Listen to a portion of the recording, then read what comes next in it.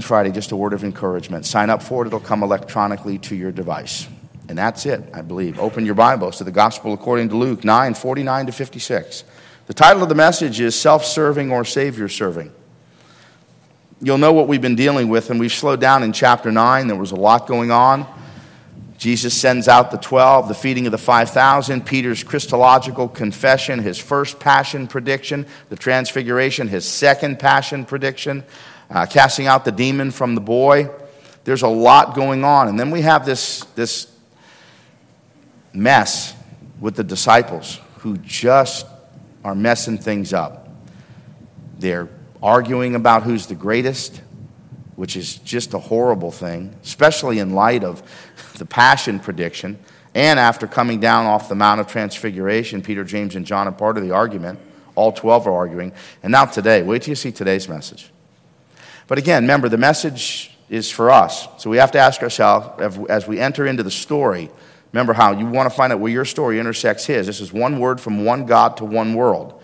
Old, New Testament all together. One word, single strand of truth runs through it all. God's unfolding plan of redemption, right, with Jesus. So we have to ask the question, who am I in the story? And I've said it many times, you're never Jesus. So with that being the case, then you figure out, who are you? So we'll see where we are. We'll see where we fit in this plan. So let's take a look. 9:49 to 56. Hear now the word of God. Master, said John, we saw a man driving out demons in your name, and we tried to stop him because he is not one of us. Do not stop him, Jesus said, for whoever is not against you is for you. As the time approached for him to be taken up to heaven, Jesus resolutely set out for Jerusalem. And he sent messengers on ahead who went into a Samaritan village to get things ready for him. But the people there did not welcome him because he was heading for Jerusalem. When the disciples, James and John, saw this, they asked, Lord, do you want us to call fire down from heaven to destroy them? But Jesus turned and rebuked them, and they went to another village. May God add his rich blessing to his inspired, inerrant, infallible word. Let us pray. Father, it's no accident we're here this morning, everyone by divine appointment, which means you have something to speak into each heart. Speak now through this broken vessel, whether student, senior adult, and all those in between. Make it a word of salvation for the unsaved. Make it a word of comfort for those in storm winds, and a word of rest for those who are tired, weary, and heavy laden. Father, give us ears to hear and minds to understand and hearts that beat for nothing smaller than the Lord Jesus Christ. Come, now fount of every blessing. Unclutter our minds and unburden our hearts that we might see Jesus and him only. And it's in Jesus' name we pray. And all God's people said? This is really what we would call a memorable event as Jesus is on the way to Jerusalem. And just know, this is his last journey to Jerusalem. Time is running out. So the bigger portion of the whole Gospel of Luke now is going to keep us on that focus as he has set his face to Jerusalem. So 3 very simple headings this morning coming out of the narrative. 1, man-centered jealousy, which suggests there's another kind of jealousy. We'll talk about that as well. Number 2, mistaken judgment. And finally, number 3, Messiah Jesus.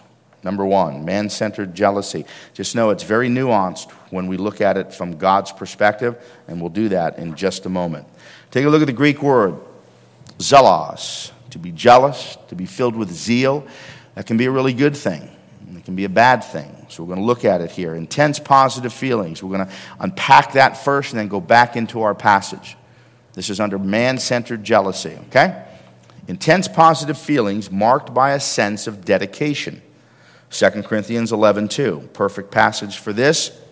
I am jealous, Paul says, for you with a godly jealousy. So we know that there's a godly jealousy. There's a good jealousy. There's something that is appropriate. I promised you to one husband, to Christ, to present you as a virgin to him. So this is not the normal jealousy. Generally, when the scriptures speak of jealousy, it's always negative. Generally, it's in a line of sins that go with it. And we have to be very, very, very careful. This is like anger. It's not hard for us to be angry and say it's God-centered. And most of the time it's not.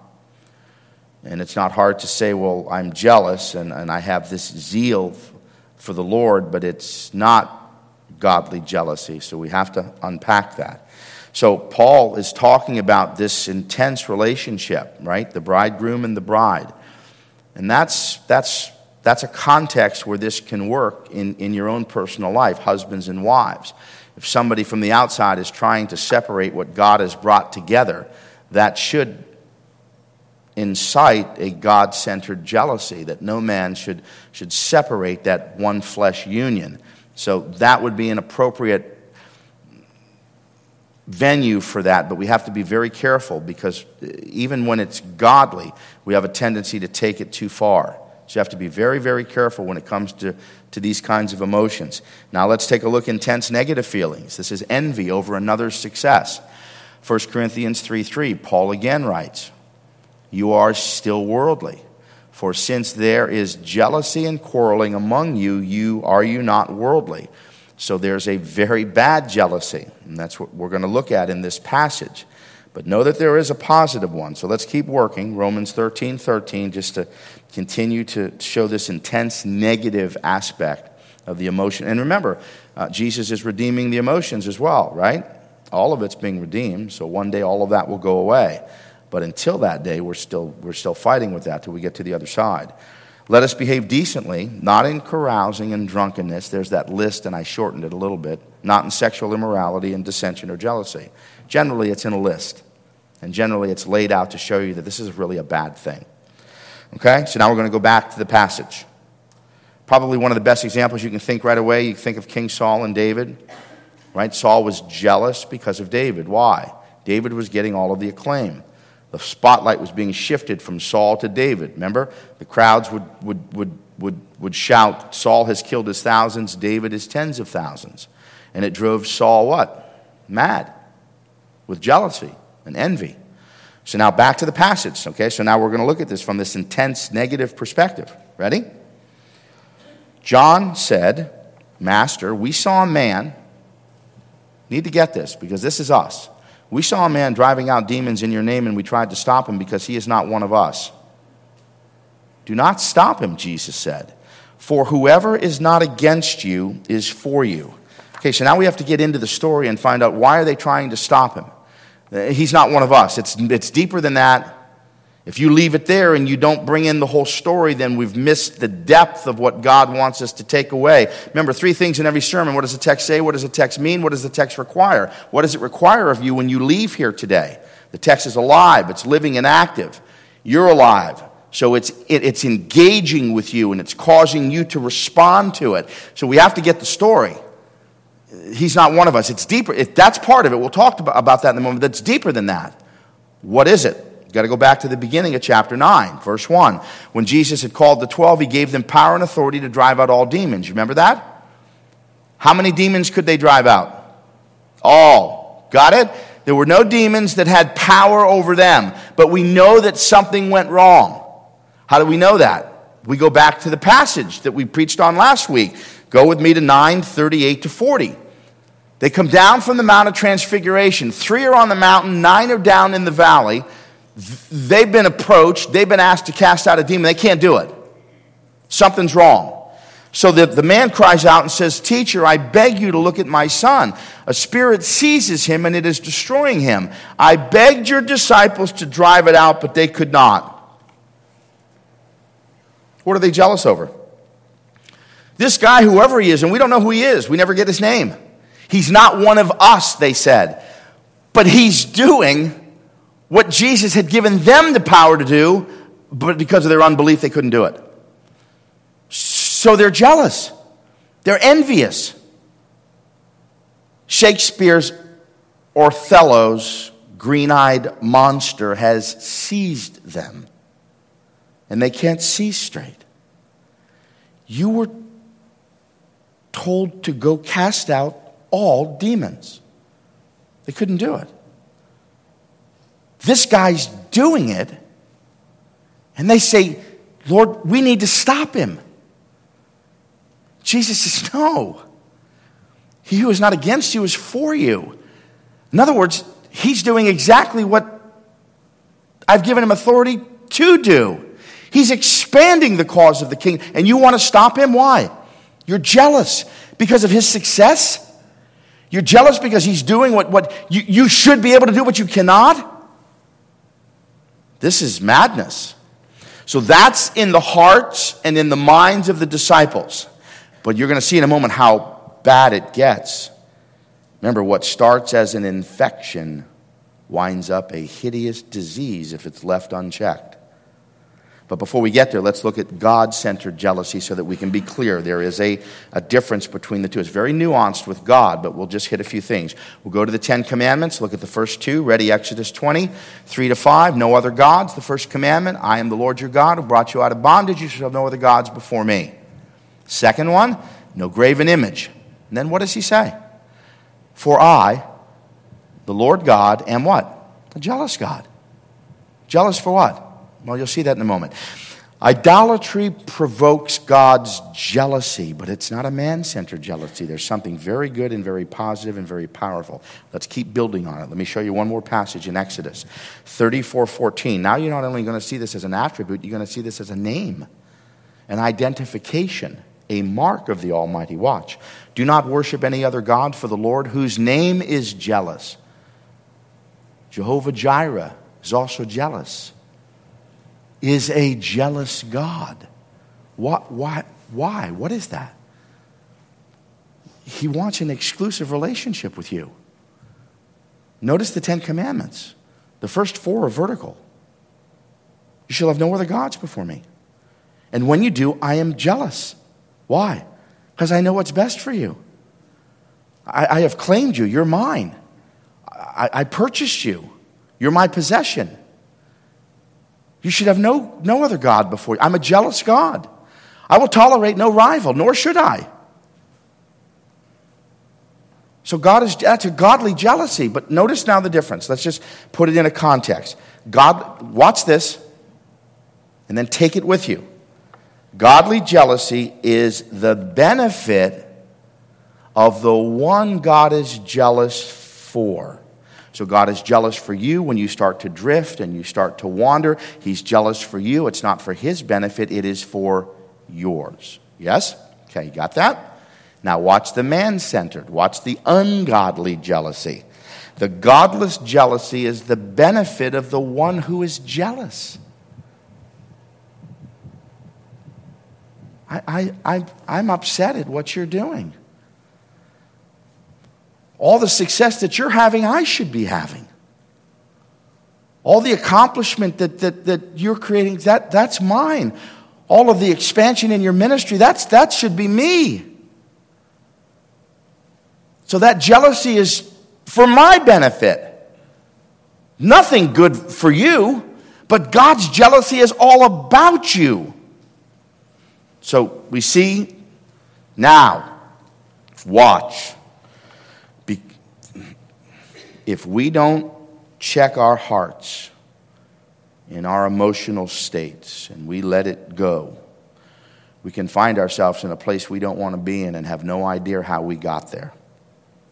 Watch this next, okay? Man-centered jealousy now moves us to mistaken judgment. Luke 9, back to the passage, 51 to 54. You have to keep the context. Notice what they've just come out of. We need to stop him. He's not one of us. We need to stop him. Stop him why? You can imagine why. He's doing exactly what I told you to do that you have the power to do, but you won't do because you don't believe. And you want me to stop him. What's the matter with you guys? He's serving my kingdom. As the time approached, notice there's a lot of ways to write out the passion of Jesus, but notice how beautifully the good doctor does it. As the time approached to be taken up to heaven, that's the passion of Christ is coming. He's already predicted it twice, but notice how beautifully Luke writes it. Jesus resolutely, he has set his face to Jerusalem. He knows what's coming and the time now is near. He sent messengers ahead who went into a Samaritan village to get things ready, but the people did not welcome him because he was heading for Jerusalem. We can't unpack the whole thing. We've talked many times about the Samaritans and the Jews. Just know, at the deepest level, they hated each other. They hated each other.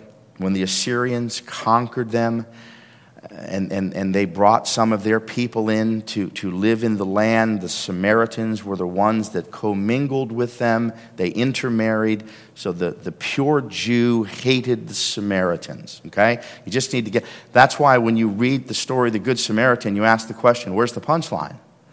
That's the whole point that Jesus is making.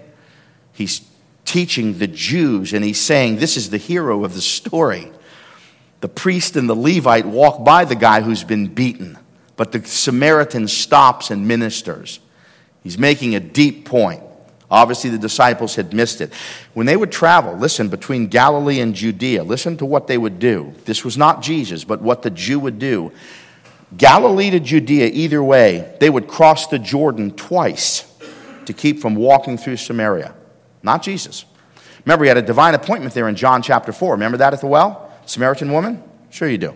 Okay, so Jesus doesn't go cross the Jordan. He goes right into Samaria. Okay, stay with me. And that's really all we need to talk about this hate. They worshipped on Mount Gerizim. The Jews worshiped. Jesus fixed all that. A time is coming. It doesn't matter where we worship. We worship God in spirit and truth. Understand what this gospel is. It's not where you are. It's whose you are. Understanding that it's me, I've come. And that's the first bride, Samaritan woman. Okay? They're heading to Jerusalem when the disciples, ready? James and John, the sons of thunder. Now they had little lightning. They asked, Lord, do you want us to call fire down from heaven to destroy them? Whoo. Do you want us to? A couple positive things. They know Jesus has the power to do that. They know Jesus can equip them to call fire down from heaven.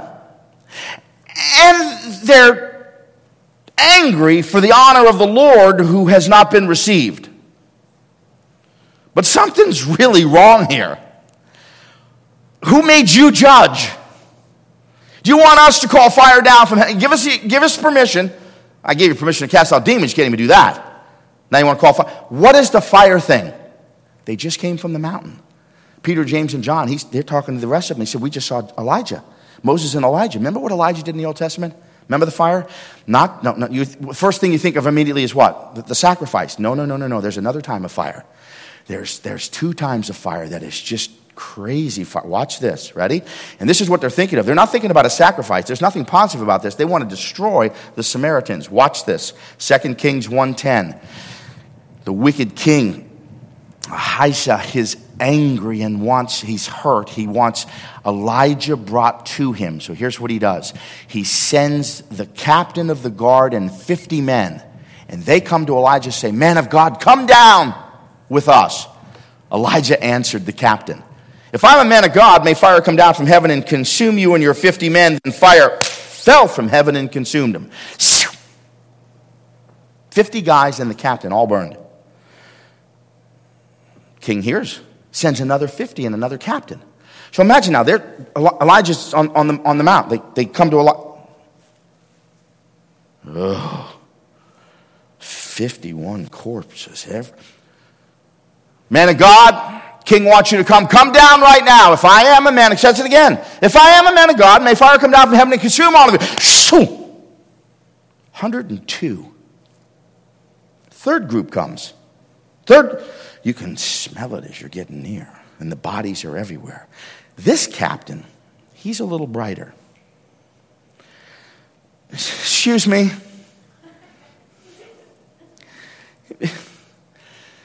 We don't want this to happen to us. Would you just please? Is there any way that you would come and see the king, please? And have mercy on our lives? And he goes. They know the story. They say to Jesus, let us call fire down from heaven. We're going to wipe them out. Luke 9:5. Ready? Ready? Jesus said, you have to watch what they did. If people do not welcome you, remember I told you we'd get back to this. Leave their town and shake off the dust from your feet to testify against them. They go in, they're not received. They leave. What did Jesus say? Wipe your feet. Don't wipe them out. My goodness. Just wipe your feet. You've taken this too far. I have a plan for them. You're going to go back there one day and you're going to preach the gospel. Their jealousy turns into this wicked judgment where they want fire to come down from heaven and consume them. Jesus says, you have the wrong spirit in you. You're messed up. Messiah Jesus. Ready?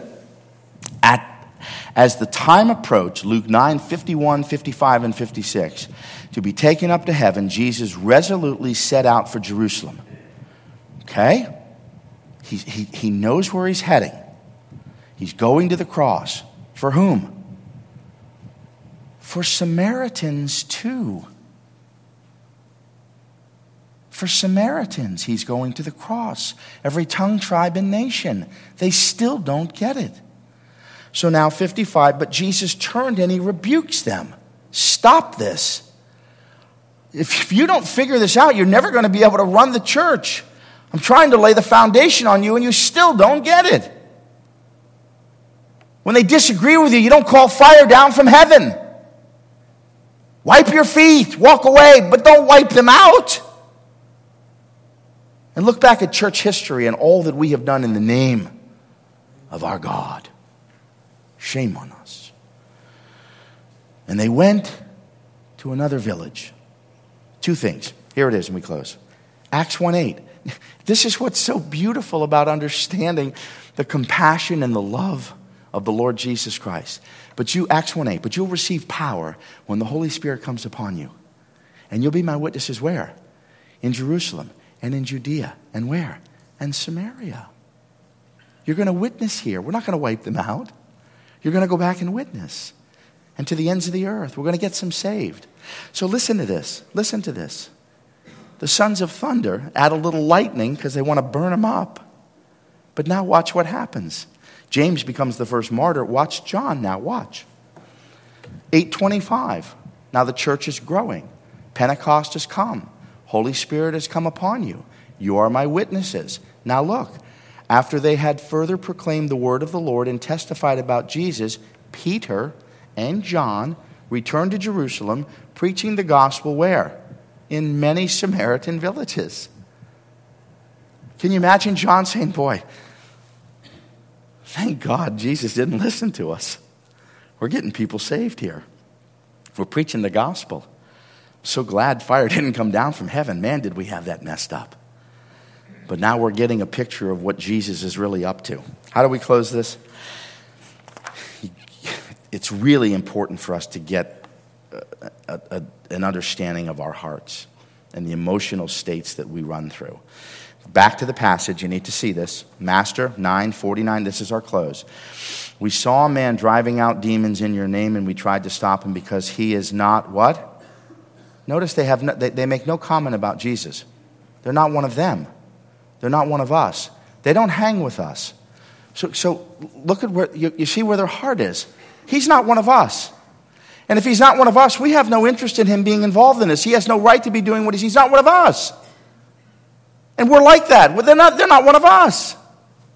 They don't worship like we do. They don't dress like we dress. They don't talk like we talk. They don't sing like we sing. They're not one of us. But Jesus does what? Rebukes them. Don't stop him. Whoever isn't against you is for you. So, the three friends from Job, this will give us a deeper understanding of our own hearts. Three friends from Job. Job now finally confronts them with one of the greatest comebacks in Scripture.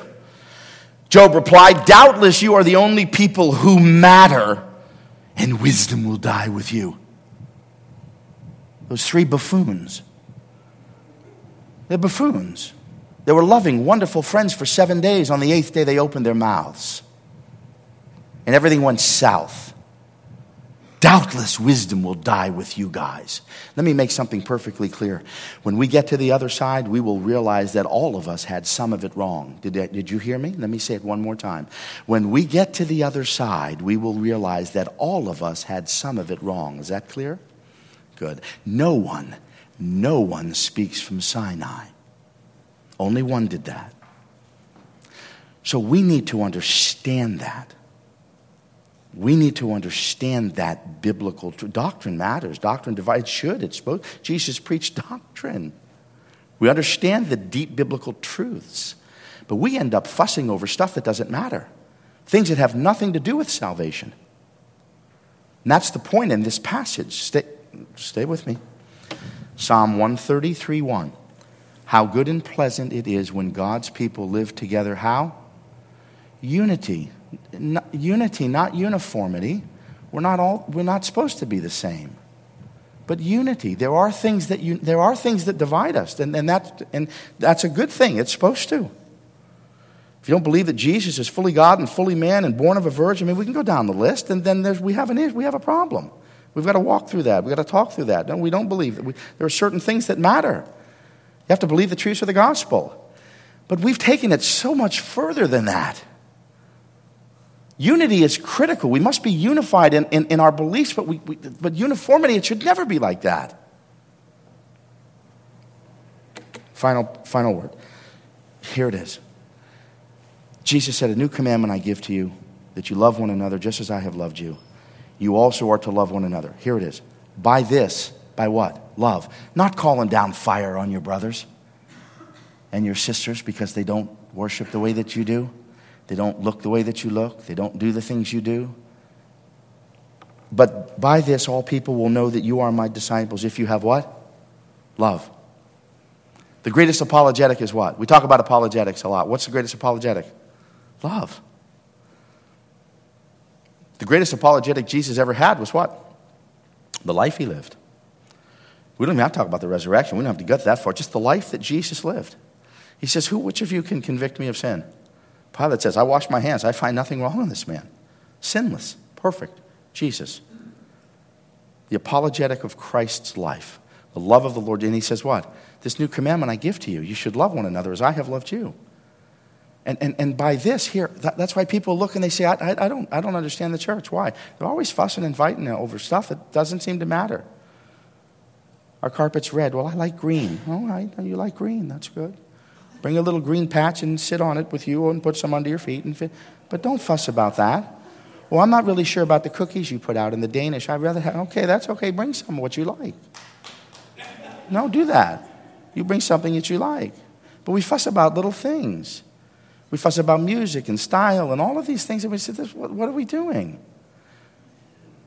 We're just telling them that we have no idea what we're doing. The greatest commandment to love one another. By this they'll know that you're mine. The gospel has been presented and now you are invited.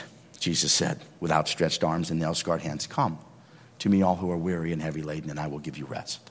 You know what the first rest is? From your self-salvation project. You don't have to save yourself anymore. That's the rest. You can take a deep breath.